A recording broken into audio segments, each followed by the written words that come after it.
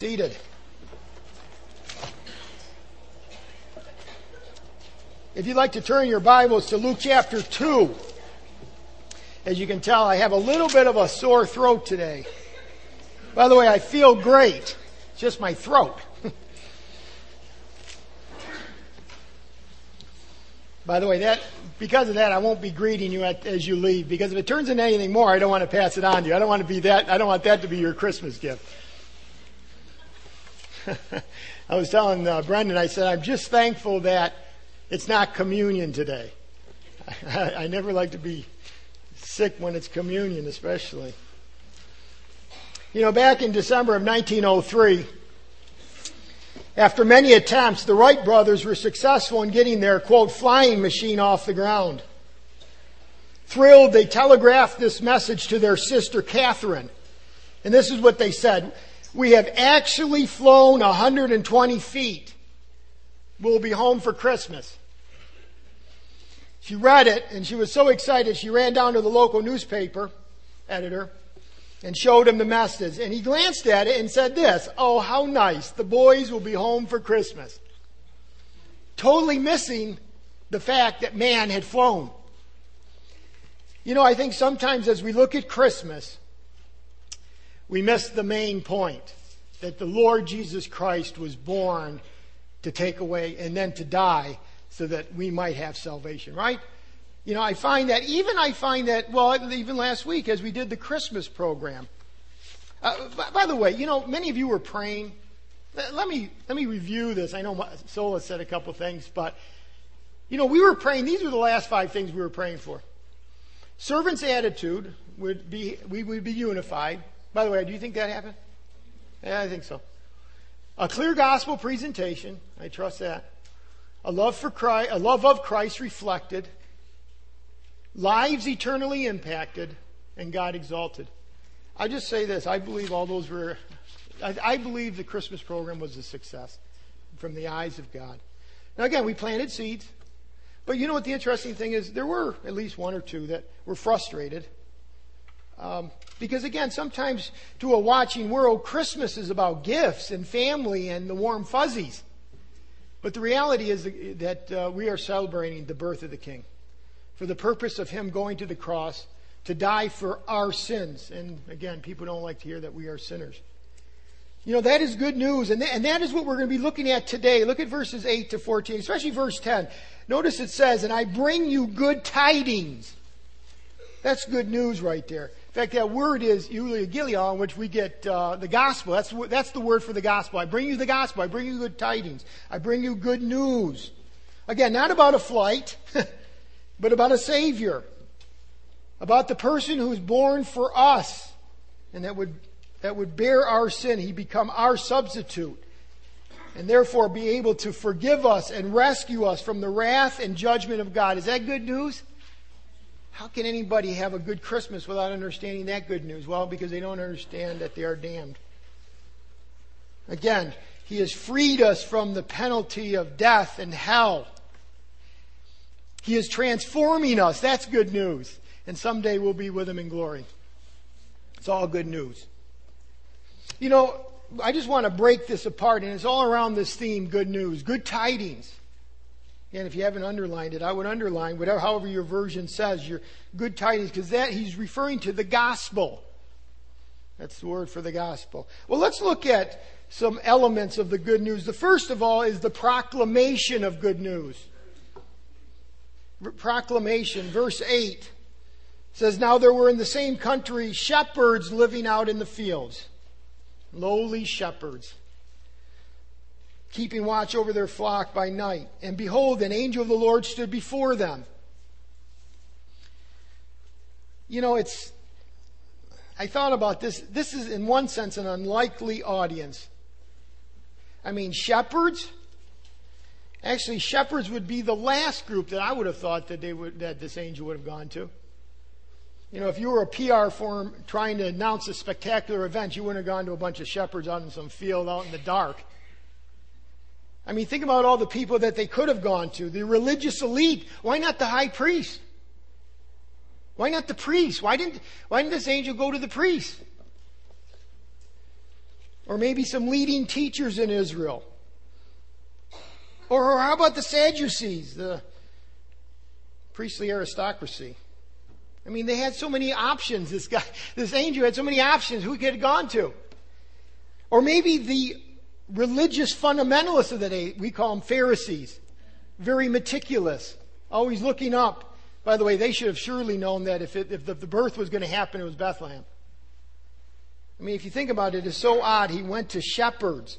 Or of all people, he should have gone to Caesar Augustus, the emperor, the big man, right? He considered himself God. You would have thought that this angel of the Lord would have gone to Caesar Augustus. Nope, the message of the birth of God's Son went to a most unlikely group, a bunch of shepherds. Lowly shepherds. By the way, let me reverse that. I said it's unlikely because many people have said over the years, well, that's an unlikely group. But actually, it's not so unlikely.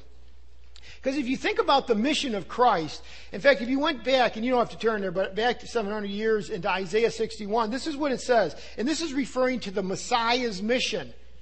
Isaiah 61:1 says, "The Spirit of the Lord God is upon me." That's Father to the Son, "because the Lord has anointed me to preach good tidings." Now catch this is who Christ came to.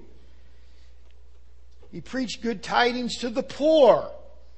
He has sent me to heal the brokenhearted, to proclaim liberty to the captives, and the opening of the prison to those who are bound. Christ said of himself, "I did not come to call the righteous, but sinners, the lowly." That's all I'm trying to get at. Christ's mission was to the lowly, to the humble, to the hurting, to those in need, actually everyone is in need, but to those who recognize their need. It's actually really not unlikely that this angel of the Lord came to shepherds. Let me give you a couple other thoughts on this. Why did the angel go to the shepherds? Why did they go first? By the way, it's even like the resurrection. Where did Christ appear? Who did Christ appear to first? Was it the elite at his resurrection? Was it to the powerful, to the mighty, to the rich, to a woman? And I don't mean that derogatorily, but back then, did it sound like that? Should I say it like this? To a woman. No, back then, that's exactly how they would have thought of it. That's what I'm trying to say. No, God does things out of character for what we think, right? Well, but wait a second, it's really not that unnatural, unlikely that he would appear to a bunch of shepherds. First of all, for this reason, because of their prepared hearts. Prepared hearts. Again, he didn't go to the proud and prestigious. By the way, you'll find at the end of this thought that they went out and proclaimed the truth, which it would have gotten back to the Pharisees, and those Pharisees didn't have enough oomph to go 6 miles down the road to see if it was true. Their hearts weren't prepared. But apparently these shepherds' hearts were. You know, the scripture says this: God resists the proud, he gives grace to the humble. By the way, that is always true. That is true both to the saved and unsaved. If an unsaved person, if their hearts have been warmed and God is working and their hearts are being humbled, the word will mean and be understood by them. But if they reject, then God resists. God rejects. By the way, that's the same with us too. Are you proud today? Or are you a humble man? Or are you a humble woman? Are you a humble teen? Because God goes and opens the heart and even explains more to those who are truly thirsty, to those who truly are teachable, to the humble. In other words, I find in my own life, both experientially and I can prove it biblically, that as I am humble, God teaches me. And things in the Word become open. But if I become proud and arrogant and stiff-necked, especially towards sin, it's like the Bible, and I'm a Christian, closes down. Are you humble? I believe these guys were humble. You know, the shepherds back in that day were near the bottom of the social ladder. I want you to get who these people are. They were usually uneducated and unskilled. They were often viewed at times as dishonest, unreliable, and unsavory in character. In fact, they couldn't even testify in court because they were considered that. Nah, they're a bunch of liars. I mean, they really were on the low man on the totem pole, as it were, on the ladder, social ladder. Because sheep needed caring 7 days a week, shepherds were unable to fully meet with the man-made, and I want you to catch that, the man-made Sabbath regulations that the Pharisees had produced, okay? So, their actual vocation meant that they couldn't keep all the regulations that the Pharisees had set up to say this is a spiritual man. The religious elite viewed them as being in continual violation of religious laws. They couldn't even keep the Sabbath. So they were looked upon as being ceremonially unclean. Just think about this group. Now you're saying, boy, you're bringing a lot of reasons why they shouldn't have been the first ones to hear. But again, the good news went to these who were the commonest, the most unappreciated in the Jewish society. But then we find that Paul tells us in Corinthians chapter 1, this is what Paul says, that the lowly are the primary objects of God's saving plan. It's the lowly. In Corinthians 1:26 it says this, "For you see your calling, brethren, that not many wise according to the flesh, not many mighty, not many noble are called." I remember one guy saying, it's great that it says not many. Not many. Not many are of the wise and the noble and the rich and the wealthy and the prestigious. Not many, but thankfully some. Some of you are maybe in that category. But these are the ones that God does go to. But God has chosen the foolish things of the world to put to shame the wise, has chosen the weak things of the world to put to shame the things which are mighty. And the base things of the world and the things which are despised God has chosen, and the things which are not to bring to nothing things that are, that no flesh should glory in His presence. God goes to the weak. God goes to the humbled. That's why if you take a society, often it's the ones on the lower end that are receptive to the gospel. Those who have everything from the world's standpoint, I don't need God. Thankfully, God goes to the humble. And also, thankfully, that not many of the noble, but some. Sometimes you see a president get saved. Sometimes you'll see a person who has everything from a world standpoint get saved, but not often. Now, God goes to the lowly. And I believe this is the group right here. By the way, after they received the message of the King of Kings, the Lord Jesus Christ, like in verse 11, look at what they do, verse 15. "So it was when the angels had gone away from them into heaven that the shepherds said to one another, 'Let us now go to Bethlehem and see the thing that has come to pass.'" In other words, they're excited. You can see their hearts have been prepared, "which the Lord has made known to us." And they came with what? Haste. "And found Mary and Joseph and the babe lying in a manger." Look at verse 20. "Then the shepherds returned, glorifying and praising God for all the things that they had heard and seen as it was told them." They were excited. They were an excited bunch. Hey, we're going to go right now. We're going to seek Him out. Their hearts were prepared. That's why the angel came to them. Again, even as I looked at that convicts my heart. Am I that focused on learning more about Jesus Christ? Come with haste. Focus. I want to learn more about Him. I need Him. So that'd be the first thing. Their hearts were prepared. The second, I believe, is because of God's perspective on shepherds. In Psalms 80 verse 1, God the Father is called, quote, the shepherd of Israel. How about Psalms 23? Most of us know that. "The Lord is my..." See, in the Old Testament, God is referred to as a shepherd. The one that gently takes the sheep and leads them and provides for them and protects them. It's not that unlikely that He would have gone to shepherds. He Himself is a shepherd. Think of some of the great men in the Old Testament that were shepherds. Abraham, Moses. Who's the one that really rings out? David, right? All these shepherds. And then Jesus Christ Himself is referred to as shepherd in three types of ways. In John 10, He's referred to as the good shepherd. And I've always fascinated that word kalos, because that word good means intrinsically good. Okay? In other words, there are sometimes we look good, but we're not good. Some of you are smiling right now. Maybe you're really not good, though. You might have just had a fight and, you got to the church driveway and say, all right, we're going to have to pick this up later on. But we walk in and, hey, praise the Lord. It's really great. He's intrinsically good. He shepherds his sheep, and he does it for his glory and our good, and it's always intrinsically good. But there's a couple other places he's referred to as shepherd. In 1 Peter, and then there he's talking about, Peter is talking to under shepherds, which are the elders, leaders in the church. But he says, but you have a chief shepherd, and it's arch shepherd, arch. Like, Roman Catholic Church would get archbishop. Well, but Christ is called the arch shepherd, okay, the chief. By the way, that's how you always have to think of the church. You have some shepherds that shepherd here, but we are always considered under shepherds. We always have to give an account to the chief shepherd.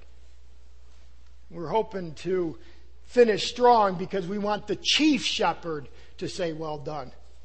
And then Jesus Christ in Hebrews 13 is called the great shepherd.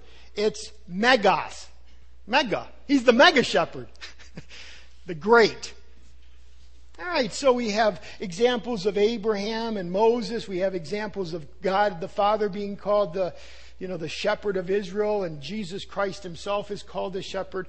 That's God's perspective of shepherds. See, the society looked down upon them. God had a high view of shepherds. And then finally, Christ's mission. Bethlehem was just 6 miles from the temple in Jerusalem. That's all. It wasn't that far. Most likely, these were no ordinary shepherds. They were no doubt, quote, temple shepherds. Now, what do you mean? In other words, these were not ordinary shepherds. These were not ordinary sheep. These were being raised for the morning and evening sacrifice. I found it interesting. Again, in order for the morning and evening sacrifice to continue, the priests in Jerusalem had their own shepherds, had their own flock. These sheep would be going off to slaughter. See, it wasn't just for eating. This was part of these would be sheep that were used in the temple. Not only that, but some of these sheep that the shepherds were watching would ultimately go for Passover in the spring. So again, if you put all that together, I think their hearts were prepared. God's perspective of shepherds and Christ's mission, you'd say, well, no, it's not unlikely that the angel of the Lord would appear to shepherds. It would make sense. Again, Jesus Christ himself is the Lamb of God who takes away the sin of the world. I just find that very interesting, that they came to shepherds. Well, let's look at the next thing, verse 9. And the glory of the Lord shone around them, the glory revealed. I think we need a little bit of history at the moment. In Exodus chapter 40, we read of the finishing of the tabernacle. Okay, now catch this. The place of worship for Israel. And it says in verse 34 of Exodus 40, and the glory of the Lord filled the tabernacle. Now, can you imagine this? You have this group of people called the Israelites. And the tabernacle is finished. And all of a sudden you see the glory of the Lord take up residence. It just gives me God is with us. I mean, that's what the Israelites would have said. God is with us. And he established worship among men. There was a form, there were priests, but God is here. And then when the temple was built, the glory went to the temple, the ark, the Holy of Holies. God is with us. It wasn't very long, however, until Israel, through idolatry, turned against God. And you read in Ezekiel, and if some other time do this, Ezekiel 8-10, because there it shows that the glory of God, again, had come to the tabernacle, had come to the temple, but because of their idolatry and sin, the glory of the Lord was going to leave Israel. There was going to be a dark time in Israel. In fact, Heinsohn wrote this. In the early days of the Babylonian invasion, again, this is during the time of Ezekiel, the prophet Ezekiel testified that God's glory still resided in the temple. Why? Because God is patient, and even though you're idolaters, God gave them almost like, as it were, a third, fourth chance. Are you going to follow me? But Ezekiel also noted that the pagan idols that had been placed in the temple precincts and the pagan practices that were tolerated there, and the people of Israel had violated their covenant. So what does God's glory do? This is what he does. Gradually, reluctantly, but decisively, God's glory withdrew from the Ark of the Covenant. And the thing is, if you read Ezekiel carefully, you see he does it in stages. In other words, the glory goes from the Holy of Holies, the Ark, to outside the door, to outside the temple, to actually on the Mount of Olives. And as it were, the priests then are watching and the glory finally leaves. The Shekinah is gone. From that point on, it was dark in the Holy of Holies. The glory was gone. That's where we get the word Ichabod. The glory is gone. Oh yes, they still did the sacrifices. Day of Atonement still came. In fact, it probably was like this. The high priest probably went in, made the sacrifice, Day of Atonement, walked out, probably didn't have the heart to tell the people, God's not there. It's dead religion. Ichabod. The glory's departed. And think about that. Hopeless. Everything was around the temple, but the temple was just empty. All seemed hopeless in Israel until that dark night outside the hills of Bethlehem when the angel announced the birth of Messiah and the angelic messenger was surrounded by the Shekinah glory, the glory of God himself. Can you see that? Hundreds of years. All of a sudden, he's back. He's finally returned. God has come to his people again, and the hills were ablaze. R.C. Sproul writes, the plains of Bethlehem became the theater for one of the most spectacular sound and light shows in human history. Again, this is no small event. The glory of the Lord signified that the presence of the Lord had come back. But this time, it had not come back to a tabernacle, had not come back to a temple, but this time it had come in human flesh in the Messiah. That's why when you read, and behold, an angel of the Lord stood before them, and the glory of the Lord shone around them. Don't just overrun that. That is huge. Hundreds of years the temple was in darkness. But now, out in the field, proclaiming to just common folk, God has returned. And they will find him ultimately in the manger. Now again, what was their initial response? Well, last part of verse 9. And they were greatly afraid. Let me tell you, they were terrified. That's the word megosphobia. Megos, greatly. And they should be, right? All of a sudden, by the way, when I've heard, people say, well, the Lord's going to be coming back and every eye will see him. I don't think it's because we have TV. I think the glory on this earth will be so great. That's what you're going to see. I don't think you're going to need TV. It's going to be just blinding. By the way, that's how it's referred in Scripture. Isaiah saw God in a vision, and he pronounced what? A curse upon himself. Woe is me! It was blinding. Ezekiel, it says in Ezekiel 1, he fell on his face when he saw the glory of God. When Habakkuk saw the glory of God in Habakkuk 3, it says this, When I heard, my belly trembled, my lips quivered at the voice, rottenness entered into my bones, and I trembled in myself. I mean, he was terrified. And you know what? I believe as we approach God's glory, I hope we don't do it in a God's honor, God's praise, God being exalted, that we don't do it in a haphazard way. Now, do we see the physical glory? No. But as our spirits are walking with God, there should be an awe, a holy awe. When John saw the Shekinah glory of the ascended Christ in Revelation 1, it says, when I saw him, I fell at his feet as dead. I mean, you can just see the awe. Many times as we're worshiping, or as I'm praying and worshiping in my own, it's like, it's almost like it's not experiential, but it is. It's that you understand that he is holy and I am not, and you are not, and there should be this transformation that takes place in our spirits. I'm talking about sanctification in our worship.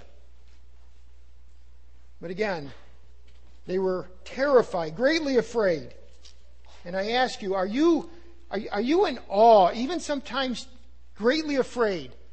I mean, you think of God's holiness and then you think of your own sinfulness and how you've treated God and how you've treated your fellow Christian or fellow man.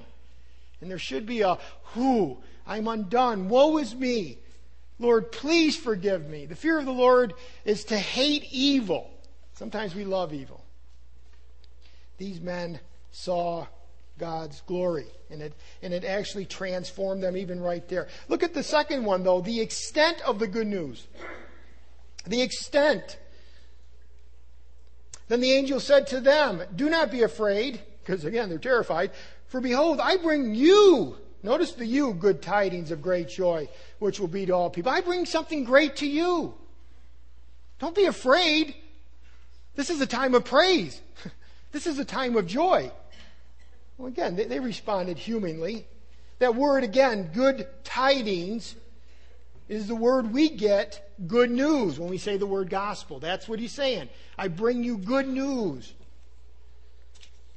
The angel came to preach the gospel, the good news, and terror was turned into good news. And by the way, that's how it is with us.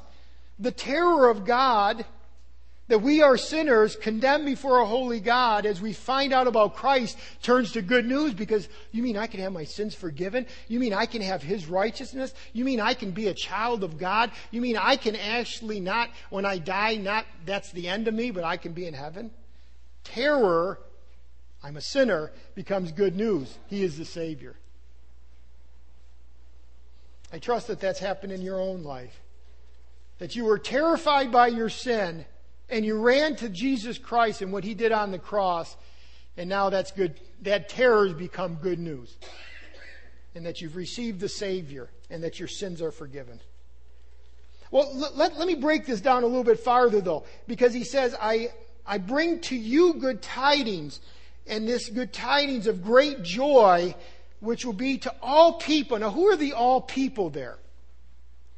Actually, primarily, all people refers to the people of Israel. Israel had been waiting for a king. And this is an announcement that the king, the Messiah, has come. In fact, MacArthur said this, that night God was delivering and ratifying the new covenant in fulfillment of the Abrahamic and Davidic promises to Israel. That's what they were announcing. It wasn't just a generic good news. It's that your Messiah has come. Your Messiah has come. And he knew the shepherds would have a general understanding of that covenant. That's why he went to them. See, the other ones, even the religious leaders, they may have known, but they would not have received. But these guys received it. That's who the good news is. To you, Israel, you've been waiting. 400 years of silence, He's come. 700 years of darkness, the glory. But let me bring that one step farther. Because though primarily it's referring to Jews, thankfully it's referring to all of us. It encompasses not only Israel, but all people. And I think Simeon says, even recognizes this. Remember 8 days later, he utters these prophetic words in Luke chapter 2. This is Simeon speaking. For my eyes have seen your salvation, Lord, which you have prepared before the face of all peoples, and a light to bring revelation to the Gentiles.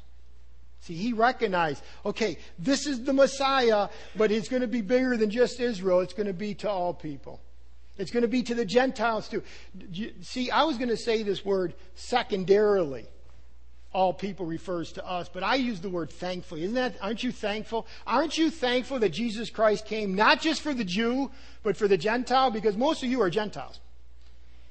And therefore, if He didn't come for you, or the Gentiles, He didn't come for you. You'd be sitting in your sin. But thankfully, Jesus Christ came not just for His people, the Jews, but also for all of us. He was going to be the Jew who died for the world.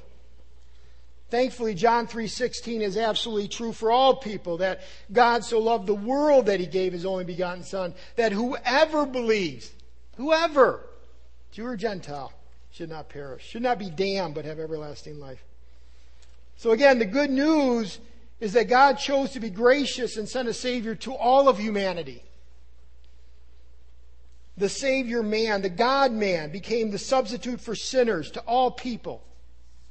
I mean, that's why we are so excited about Christmas. Oh yes, I do get excited about a lot of things at Christmas time. I get to see people I haven't seen for a while. I do like a tree. It's kind of fun at night, and we sit around and have a few treats, gain a few pounds. It's all fun. Then we go on our, resolutions as of January 1st. Those are all fun. I love the Christmas Carol.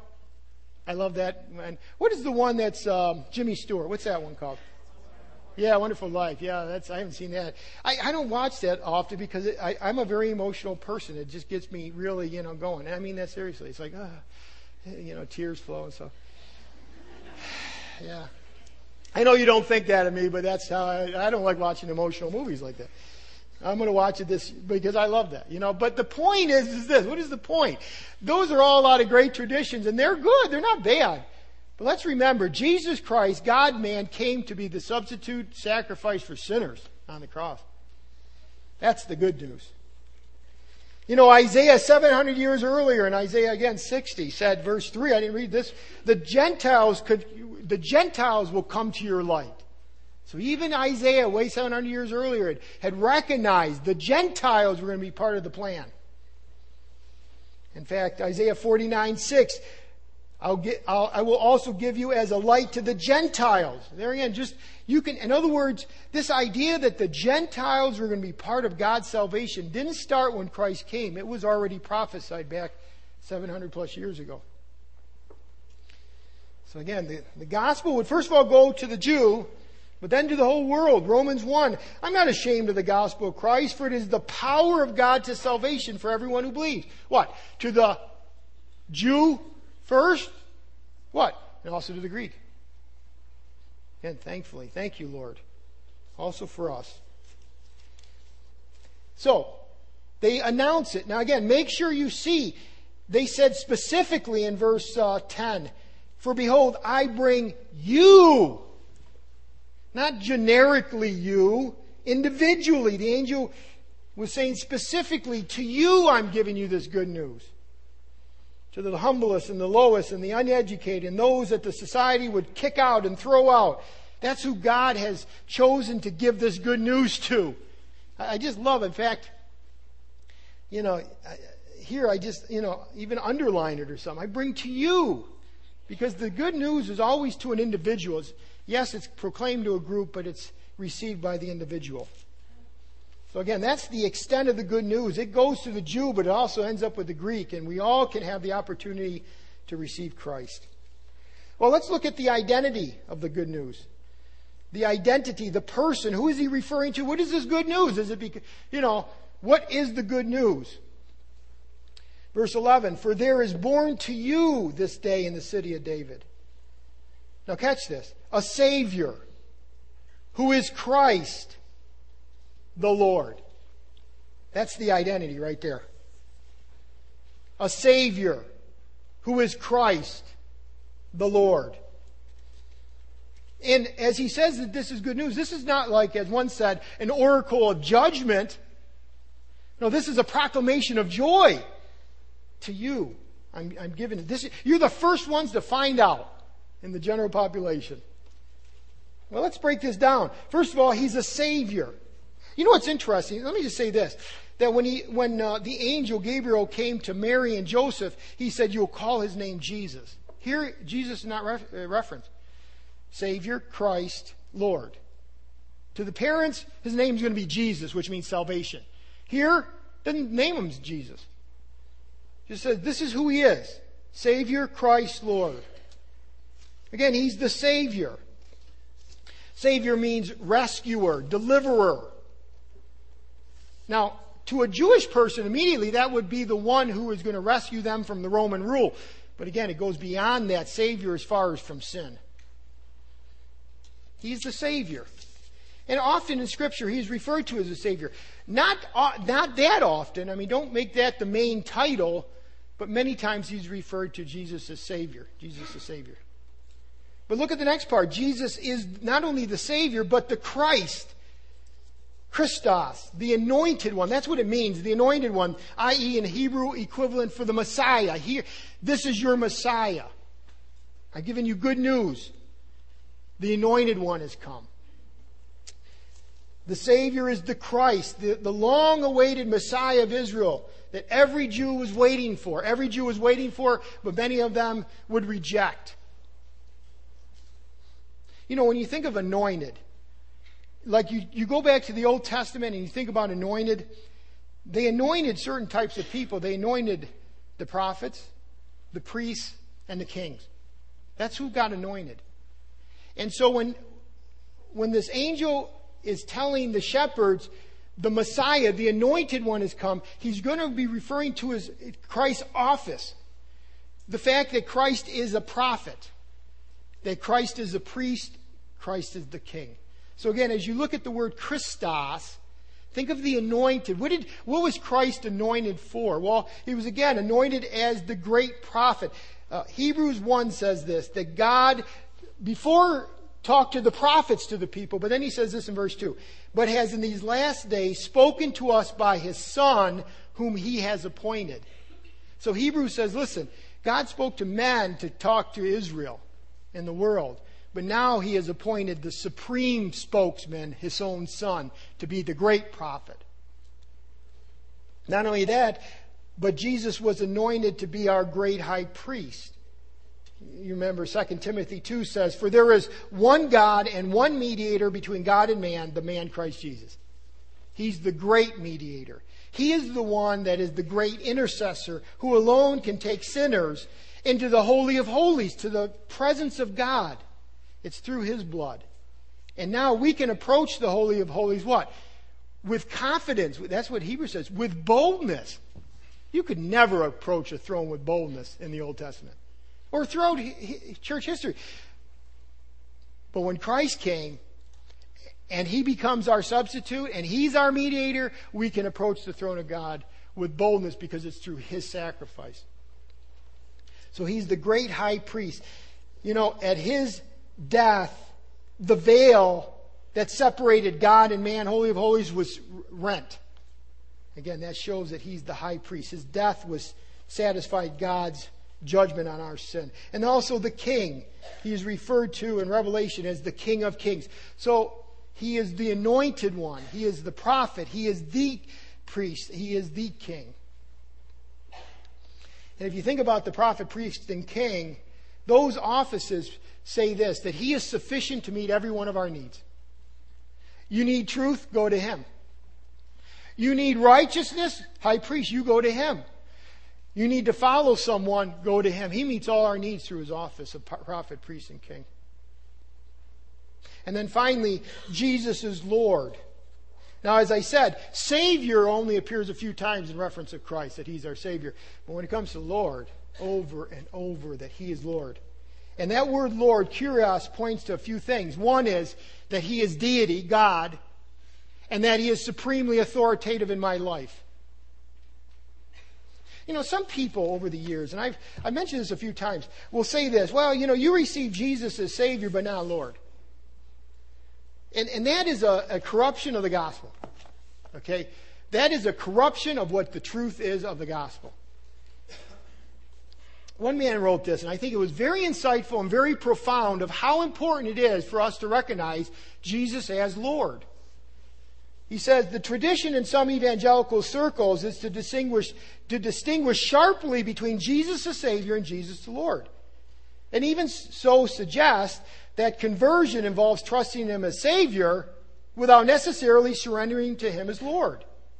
Now, the motive, he writes, behind this teaching is good, namely to safeguard the truth of justification by faith alone and not to introduce works righteousness. The idea is this.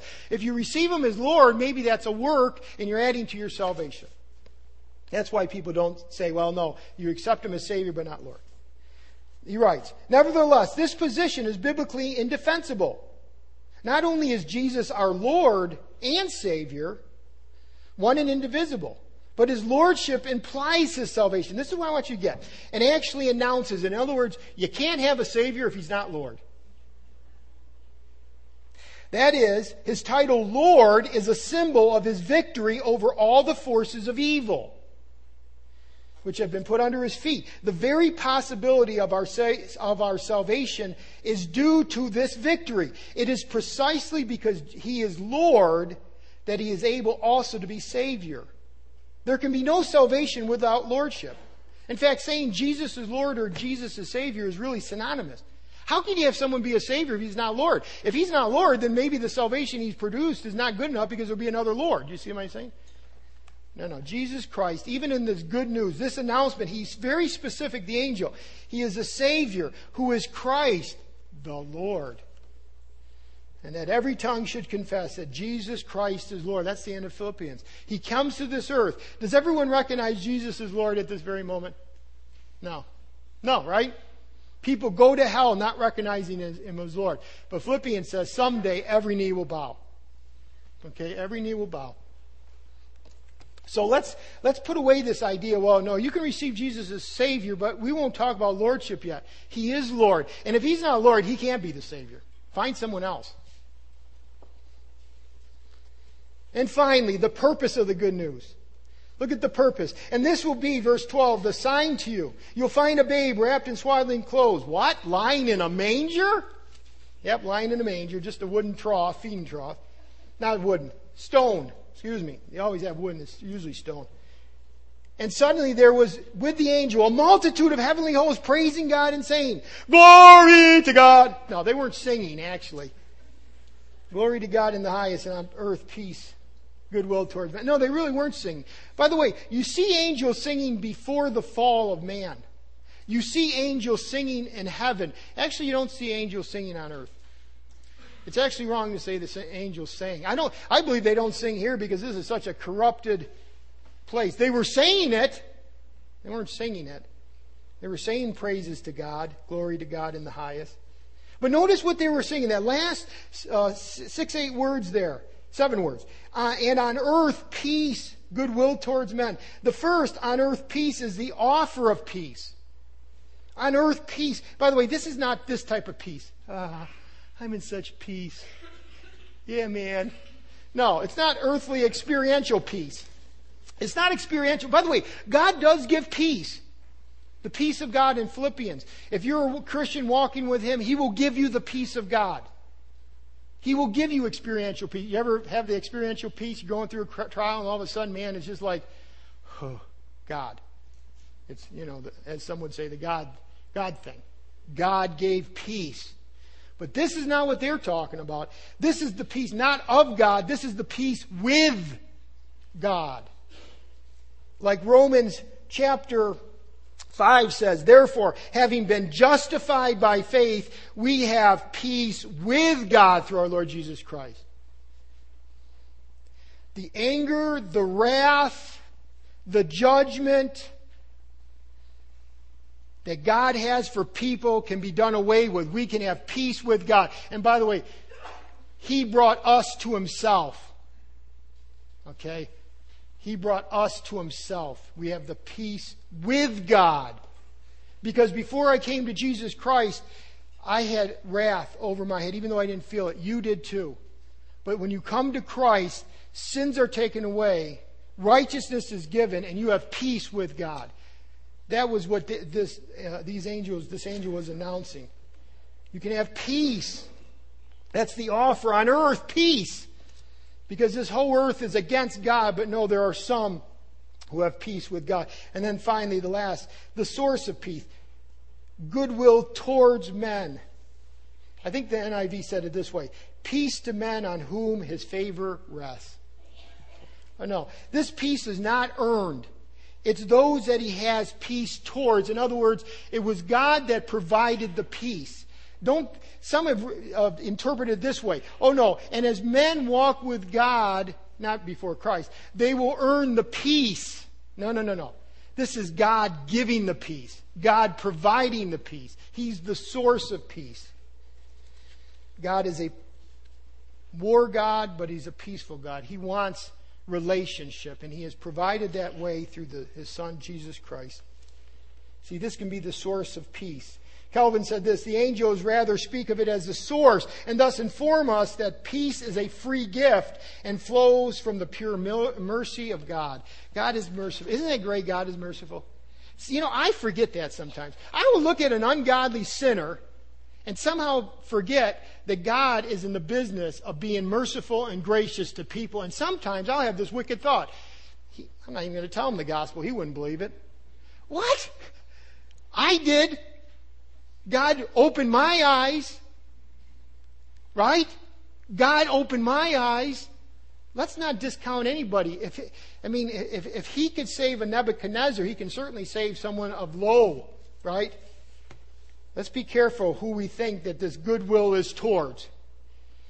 Well, look at how these shepherds respond.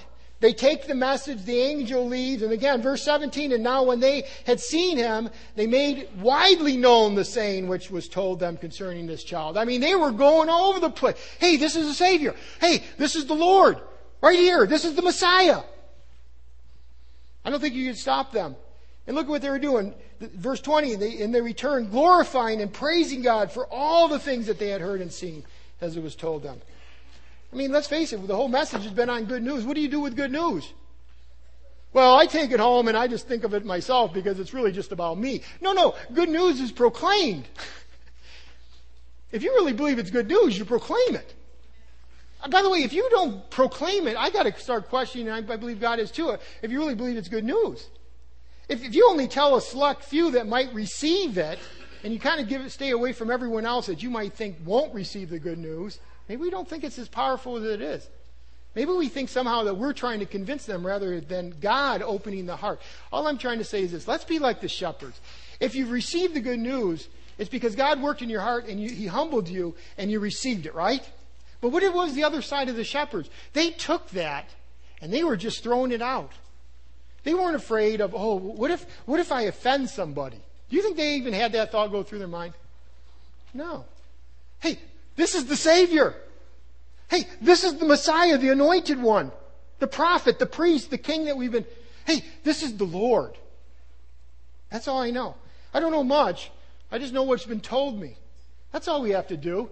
Sometimes, we don't witness. Why? Because, what if they ask a question? Well, you know what? Just tell them what you know, okay?